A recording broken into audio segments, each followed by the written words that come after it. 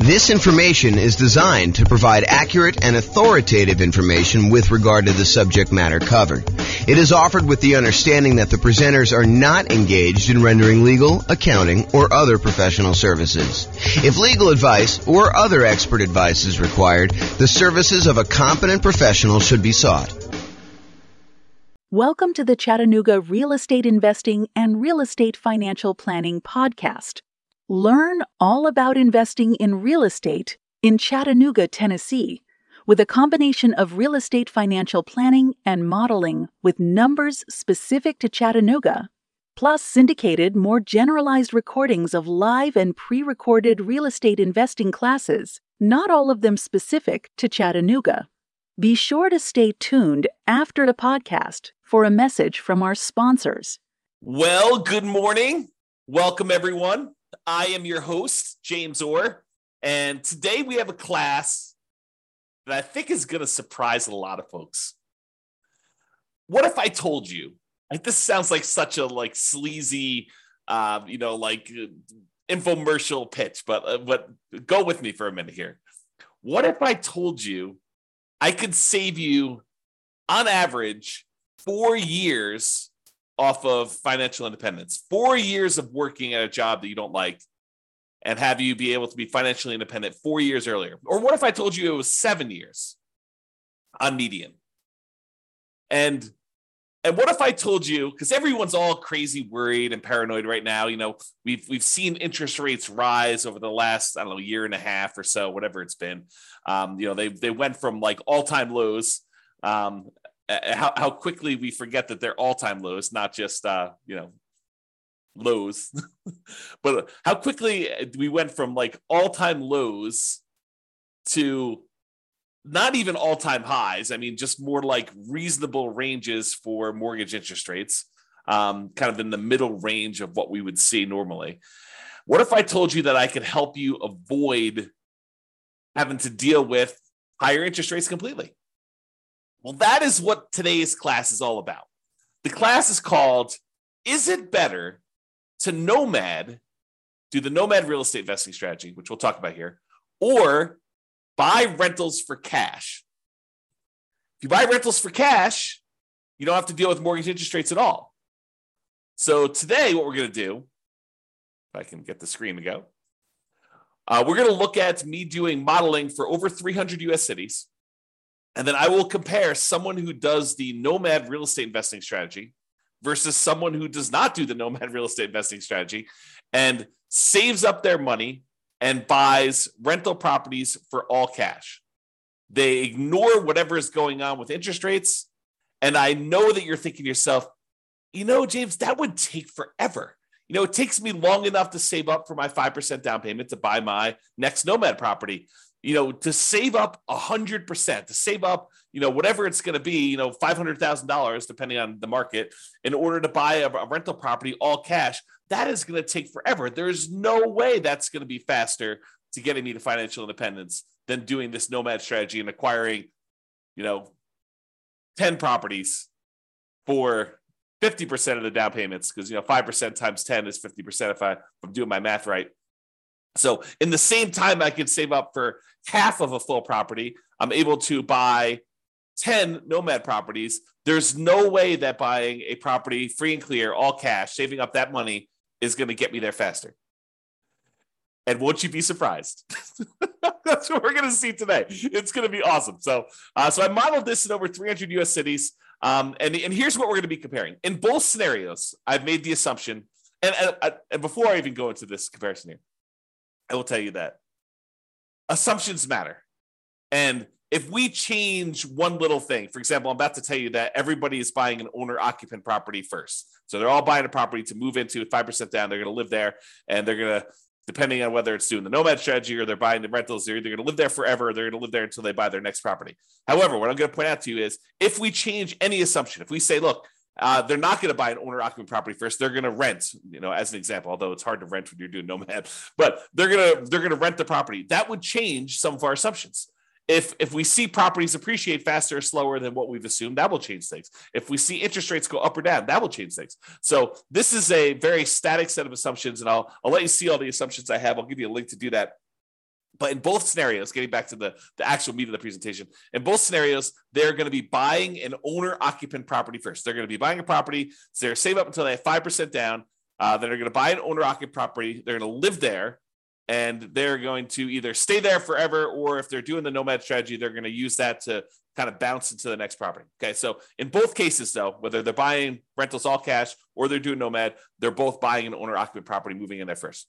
With the Nomad strategy is someone basically buying a property, moving into the property, living there for at least a year, then converting the previous property to a rental, moving into the next property with 5% down or 3% down. In this case, we're doing 5%, but moving in there with some low down payment, owner-occupant loan, living there for a year, then converting that one to rental and repeating the process until they have as many rentals as they desire. Okay, so with the Nomad strategy, I'm specifically saying they're saving up until they could buy 5% down owner-occupant properties. They're going to live in that property for at least a year and until they've saved up to buy the next property, because sometimes that's more than a year. It might take them more than a year to save up 5%. And we acknowledge that. We plan for that. We model that in our analysis. And then they repeat that until they have up to 10 properties total, 9 rentals, and then one that they're living in. The last one that they purchase, it also happens to be the most expensive property that they purchase because property values are going up over time, is also the last one to be paid off. So that's the last property to become free and clear, because the other properties they paid off, they're all on 30-year mortgages. They pay off after 30 years. The last one they bought is at least 10 years later. And so that one pays off after year 40. Okay. They buy the next property when they've saved enough for down payment, plus closing costs, plus 6 months of reserves for personal expenses, plus 6 months of reserves on any properties they already own to that point, and the property they're about to buy. And they can qualify for the loan based on a 45% debt to income ratio. So they have to be able to qualify. We're not just saying, you could buy a property and not qualify you. And you need to have the down payment, you need to have the closing costs, you need to have the reserves. The only thing more conservative I probably could have done is to say you need to have any negative cash flow saved up, which we're not going to go over here, but that is probably a more conservative thing for us to do. Okay. So that's what the Nomad people are doing. The buying rentals for cash people, they're going to buy an owner-occupant property. They're going to move in there. They're going to live there forever. Then they're going to save up until they buy properties for all cash with closing costs and reserves. They're not getting any loans at all except for their initial owner-occupant purchase where they move in. And they're going to buy up to 9 rentals this way. Although I will tell you, because you have free and clear properties and the cash flow on a free and clear property is so much better than buying a property with little down or even regular 20%, 25% down, you need a lot fewer of these in order to qualify to be financially independent. Okay. If you want to see my detailed modeling of all this stuff and be able to kind of mouse over on the charts and see my assumptions and drill down to stuff or see any updates, because if I change any of the numbers, those numbers will change. You can go to the link on the page. I'll put that in the show notes if you're listening to this on the podcast as well. That way you can click through and watch it. Okay. So one of the things we're going to measure is how long it takes them to be financially independent. The other thing we're going to measure is what their net worth is at year 40. So we're going to arbitrarily pick year 40 and say at year 40, what's their net worth? And also how many months or years it takes for them to be financially independent. And so I should probably define for you what financially independent means to me so that you understand what the math is. So they're financially independent when the income from their investments exceeds their expenses. And each city has its own expenses. If you live in a more expensive city, you make more money, so your savings rate is higher. I mean, the dollar amount your savings, it changes based on what city you're in. Still the same percentage. But then the amount of money you make in different markets changes because the prices of properties in those markets change as well. So in order for you to be financially independent, though, you need to overcome whatever that income is. You need to replace the income you were making in that city. So more expensive markets, they may make more money, but they also have a higher threshold, a higher bar in order to be financially independent. Okay, so in order to replace that income, it needs to come from these 5 sources. So there's 5 ones that we're really not doing anything with in this particular modeling, but do come into play. So any passive income from Social Security, any passive income from any annuities that they might buy, and any passive income from any pensions. We're not doing any modeling with that. We're really primarily focused in on 2 sources of income for the modeling that we're doing, but those other 3 would normally count in order to see if somebody were financially independent. The 2 that we're primarily focusing on is the net positive cash flow from any rental properties. So you take all the income they're getting from their rental properties, and you subtract out all the expenses they have on that property, vacancy, principal and interest payments from their mortgage if they have one. Some of these guys are buying free and clear. Any property taxes. If they have PMI, which they will if they're buying 5% down, they have PMI payments until that drops off. Any property insurance payments they're making on that, any maintenance on the properties, and any property management, although they're managing the properties themselves in this particular modeling. Okay, so any net positive cash flow, all the income minus all the expenses. And in addition to that, if they have extra money left over, if they basically have money sitting in a stock market account earning, whatever the stock market account is earning, they take that amount of money and they multiply that by what we refer to as a safe withdrawal rate. The most common one, and I think the one we're using in this case is probably 4%.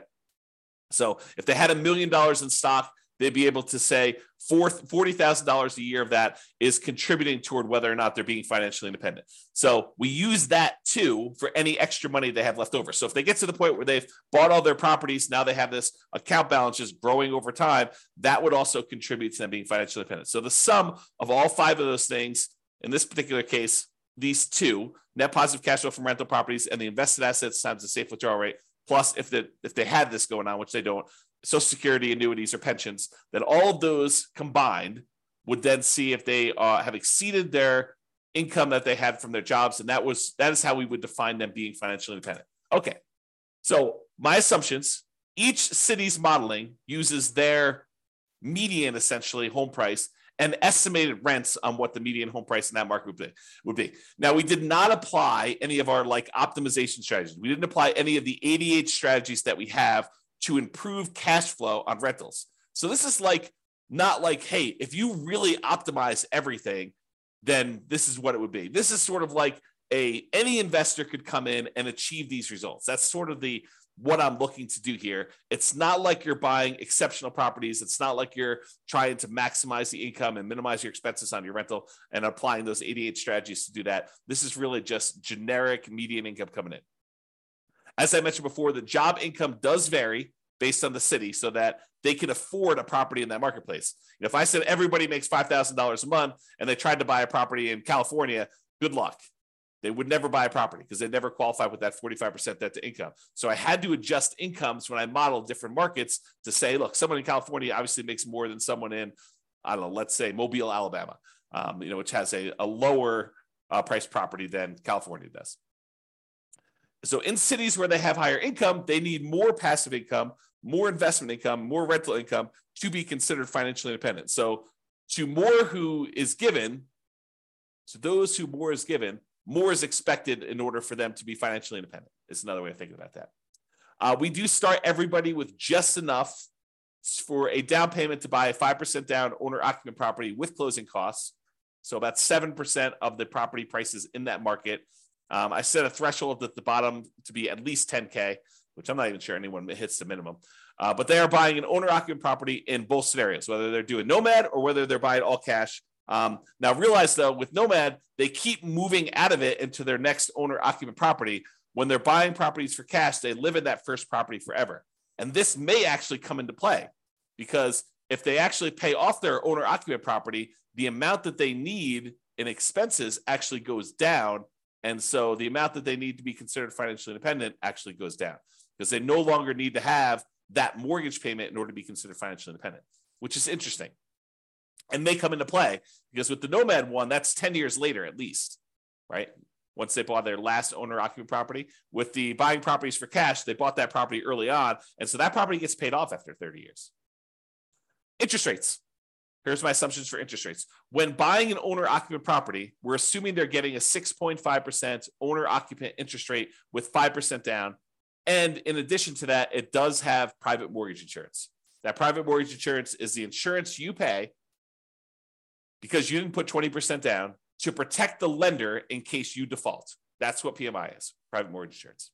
Now, if they were buying rentals, which they're not, right? They're buying owner-occupant properties, but if they were buying rentals and they're paying cash for the other strategy, the rental interest rate I've made the assumption would be 7% for non-owner-occupant, 20% down, and that would not have PMI because you're putting 20% down in that case. But again, we're not using that number because they're buying properties for cash Okay.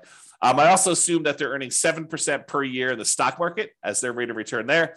And I modeled this out for 100 years. I used to model it out for shorter, but I started doing 100 because sometimes they'd be financially independent right after I stopped my modeling. And I was like, look, we'll just do 100 years and see what it looks like for all those.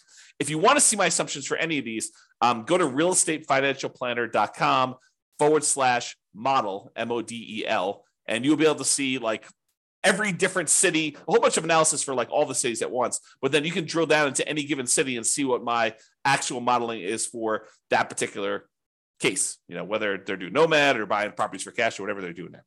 All right, so here we go. This is it. When do they achieve financial independence? So there's 305 cities that I did this modeling for, 305 different US cities. So in the baseline Nomad model, they achieved financial independence faster in 84 out of the 305 cities.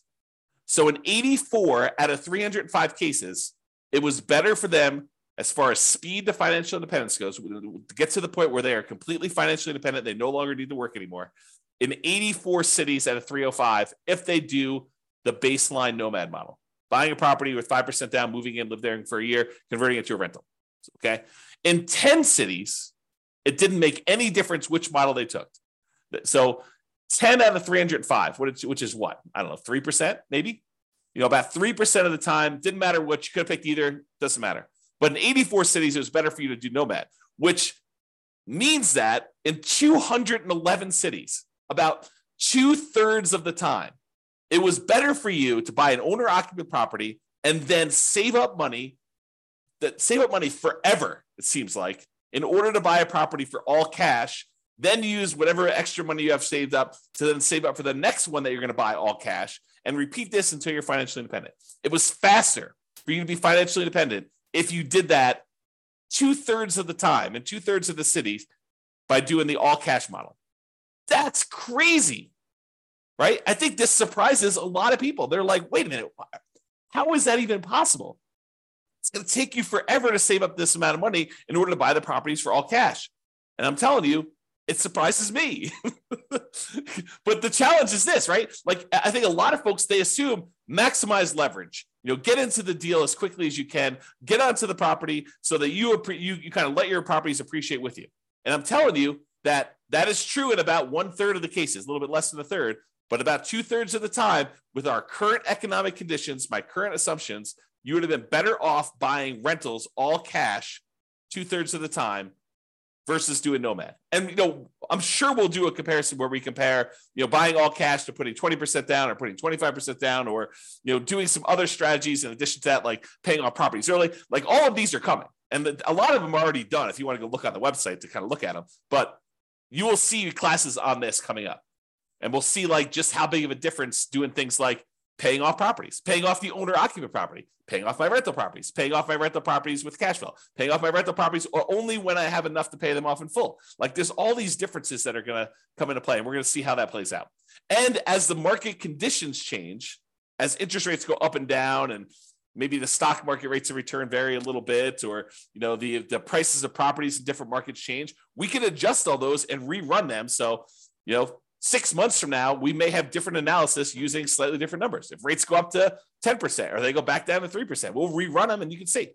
Okay. All right. So shocking, but 211 cities, it's better to do the owner occupant than to buy up to nine properties, all cash, than it is to do Nomad, which is 84 cities.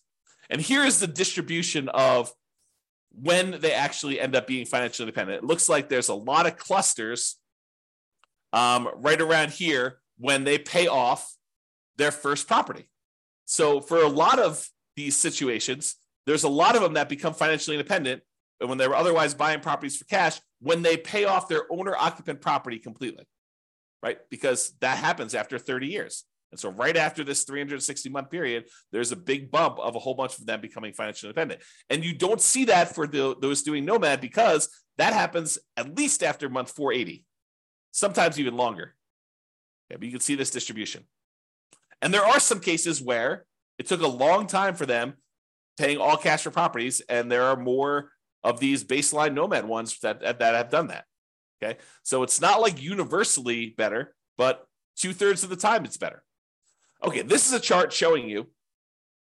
This answers the question of, so is it the more expensive markets where this is the case, or is it the less expensive markets? And I will tell you that it looks like sometimes when you're buying properties in more expensive markets, it tends to be better to do them all cash, which is surprising for me, at least. I don't know, probably for you too. But it's not universally true. It's not like, hey, on the low end, it's always better to do Nomad. On the low end, sometimes it's better to do Nomad. Sometimes it's better to pay all cash. But for the higher end, it seems like most of the dots, which represents each city, most of the dots show you that it's better. It's green when you do the 9 properties all cash as prices get higher. Now, this is an exception. This one's about $1 million, a little bit less than $1 million property prices in that marketplace. And in that case, it's better to actually have done Nomad. But a lot of times it's better, like these green dots over here, as properties get more expensive, it shows you that. Okay. The other thing I'll point out is sometimes it's a lot better. Like over here, it's a lot of months better to have done all cash than it is to have done Nomad because you can see the distance from this 0 shows you how much faster it is. And so sometimes it's just a little bit faster when they're really close to 0, either side of the line. And sometimes it's a lot faster. Like this is over 100 months faster, which is like what, 8 years, 9 years, 9 times 12, because it's in months. So this is about, 8 or 9 years or so faster. And then these are more than that to go ahead and see. Okay. All right. So now we talked about speed to financial independence. You're like, okay, maybe in some cases it might be faster to do all cash, but what about net worth? If you're buying all these rental properties with 5% down, you're highly leveraged. Surely net worth has got to be better when you're doing the Nomad strategy because you're buying properties, your leverage, your net worth is growing. And so what is net worth at year 40? It's kind of our arbitrary cutoff. We could do charts for all the net worth throughout the whole time, but we're basically picking year 40 to compare. And I will tell you, in 245 of the cities, out of 305, 245 out of 305, which I think is about 80%. I'll ballpark in that. I could be wrong on that, but I think it's about 80%. 80% of the time, your net worth is higher if you did the Nomad strategy. So 80% of the time, you'd have a higher net worth if you did the Nomad strategy. 47 cities out of 305, you would have a higher net worth if you did the all cash model. And in 13 cities, it didn't matter at all. Okay. So realize that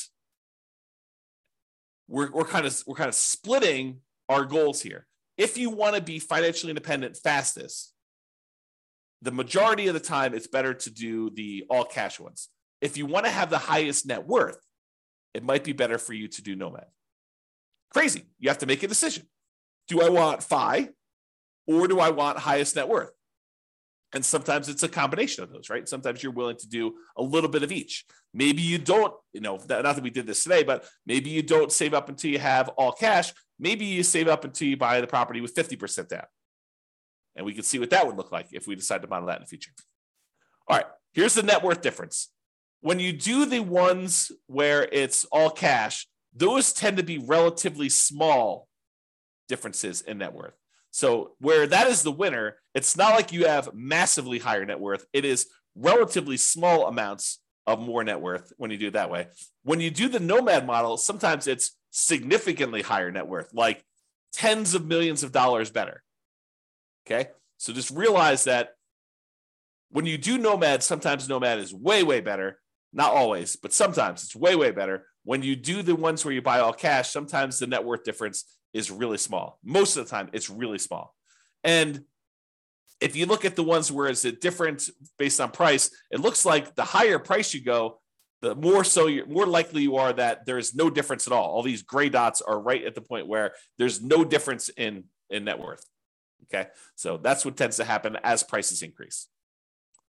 All right, in a couple cases where you're doing the Nomad strategy and you're only putting 5% down and we're only making sure that you have 6 months of reserves and we're not optimizing for cash flow at all by using any of the 88 strategies, and you're buying basically median properties with what rent would be on those median properties, in those cases, we've seen 9 cities, 9 of the 305, where you actually run out of money at least at one point or more when you're doing the Nomad strategy. Now, we could solve this problem, right? We could decide, hey, look, we're about to buy a property. It's going to have some negative cash flow because we're only putting 5% down in that particular marketplace. We could set aside the negative cash flow that we would need before we buy the property, be more conservative. And in that case, you are not likely to run out of money at all. Or you decide to go buy slightly better properties or buy down the interest rate or, wait until or do something to improve your cash flow, like do a short-term rental instead of doing a traditional long-term rental or whatever you could do in order to improve that. There are strategies we could do, but there were 9 cities with our really basic modeling to show that you ran out of money if you did Nomad. If you did the all cash model, you never ran out of money. It's less risky. When you don't get loans and you're not leveraged at all, the chance of you having negative cash flow is almost zero. If you're buying a rental property and you're paying all cash, there's no mortgage. And the mortgage typically is a very large expense on that. So there's no negative cash flow on any of those. Okay. All right. And you can see that it tends to be the higher price properties that tend to be the ones that ran out of money. So definitely over $1 million, except for a couple here around 500,000. There are like maybe 2 that were under 500,000. The rest of these were, $1 million properties or more. Those are the ones that tended to be the ones that ran out of money. All right, now here's the summary. And this summarizes, like net worth and how much they were short and the number of properties that they bought and how long it took them to achieve financial independence, plus 6 different measures of risk.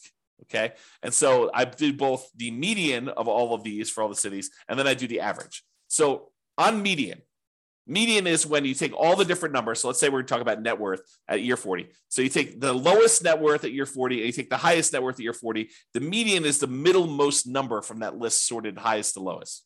Okay. And so the median net worth of someone doing the Nomad strategy is about $8.2 million 40 years in the future.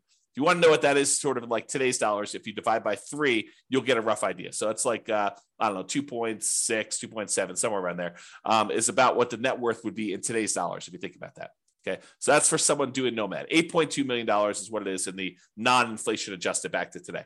So what was it if you bought the properties all cash? Well, it was 6.8, a difference of $1.4 million.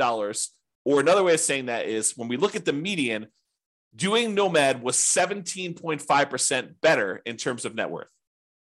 Non-trivial. I mean, that's not insignificant. 17.5% better for you to do Nomad. If we look at on average, though, Nomad was 30% better because some of them were really, really significantly better. So the average for the Nomad one was 11.9 million net worth. The average for the buying all cash one was 8.2 million. And so that's a $3.6 million difference, or about 30.5% better to do Nomad in terms of net worth.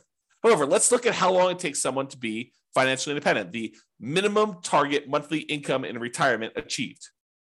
Okay. So if you did the Nomad strategy, it took you 529 months on median versus 447 months. That's a difference of, on median, the middlemost number of 82 months. 7 times 12 is 84, if I'm not mistaken. 7 times 12 is 84. I think it's 84. So that's about almost 7 years better to do the all cash one. It's about 15%, 15.5% better to have done all cash for achieving financial independence on median. If we look at average, it was 547 months on average, to do Nomad, or 498 months on average to do the all cash ones. Let me take a drink and mute myself. Okay, I'm back. All right, so for the baseline Nomad one is 547 months versus 498 on average, or about 49 months difference. About 4 years on average faster for you to do all cash rentals than it was for you to do Nomad, or about 9% better. Remember at the beginning, I said, what if I could save you 4 years off of your, the time you were working a job you didn't love to become financially independent? Well, that's what I'm showing you. On average, it's 4 years faster for you to do all cash than to do Nomad. So if you were planning on doing the Nomad strategy right now with our current economic conditions in all the different cities in the U.S., 305 cities that we modeled, it's 4 years faster for you to save up and do all cash. Mind blown. Okay. Now let's look at risk. When we look at the median for risk, in all the ways that we measure risk, risk is usually about like how much can rents go down before you have negative cash flow, or how much can prices go down before you have negative equity, or like what's your debt to income rate, your average debt to income for the whole scenario, or what's your average debt to net worth if you kind of want to measure like how much debt load you're carrying compared to your net worth, or your liquidity to your debt to account balance. Like all of those are different measures of risk, and a lot of them include a measure of risk as measured through debt load, like how much debt you have. And then, of course, the number of months of reserves. But in 5 of the 6 different measures of risk, you would have been better off paying all cash. Well, if you think about it, it makes sense, right? You're not getting loans on these properties, so it's less risky to do those types of strategies. If you don't have any debt at all, your debt to income is going to be better, right? If you don't have any debt at all, well, you do have debt because you're buying the owner-occupant property at first. But if you only have one property that has debt and 9 of the other ones don't, then you're going to be less risky. If you only have one property with debt, 9 of the other ones don't, your debt to net worth is going to be better, or your debt to your account balance is going to be better. And so in all those cases, both an average and median, it is better, less risky for you to buy the properties all cash. So with less risk, you also are financially independent faster. However, when you take on this more risk, you end up with, on average and on median, a higher net worth. Not universally. There's somewhere it's different, but most of the time. Okay? All right. So now, just a reminder, we've been talking about like this median property and the rent on that median property. We could go and apply all these 88 strategies that we have to improve cash flow, to improve these numbers for those with the rentals. Okay? We're basically using median price properties and what rent might be on those in each of the market. You, as an individual, should be able to choose and do better than what I've talked about. And I do model some of those improvements and the impact and some of the other things we're doing where, I'm saying you're getting better rent or buying at a discount, or, you're buying a slightly different price property or whatever.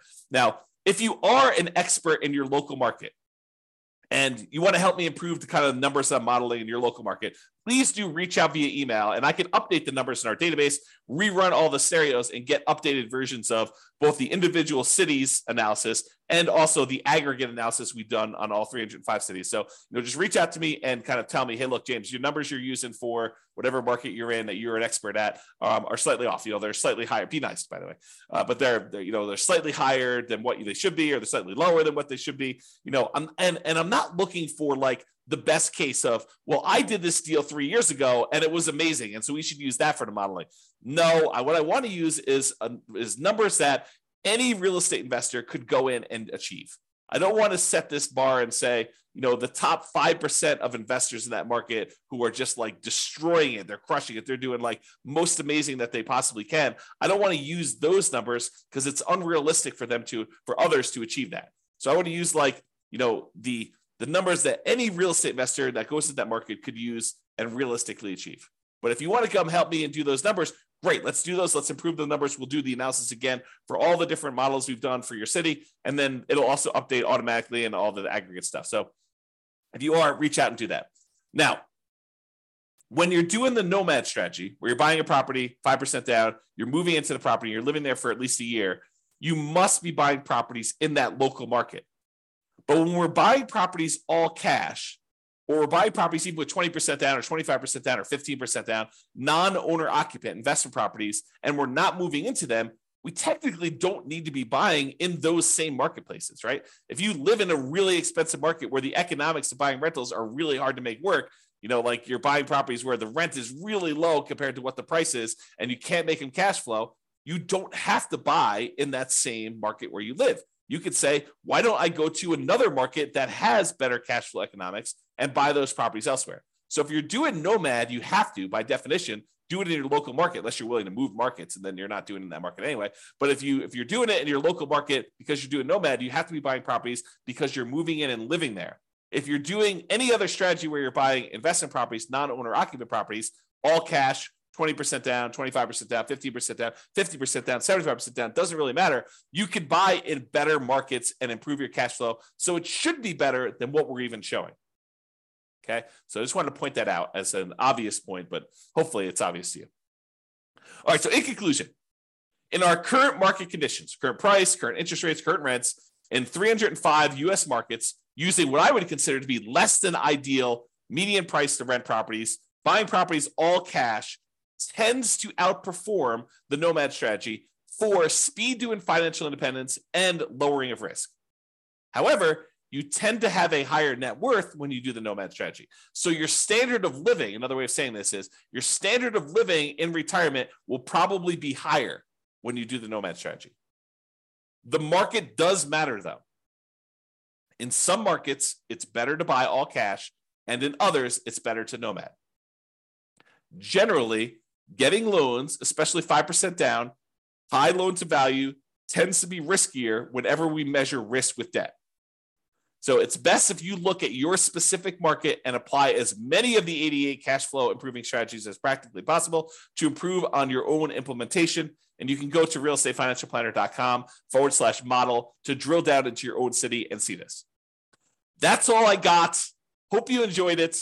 Hope my kind of like sleazy sales pitch of what if I could show you a way to not be working for 4 more years? I mean, I do feel that's true, but I also feel like it just sounds sleazy, right?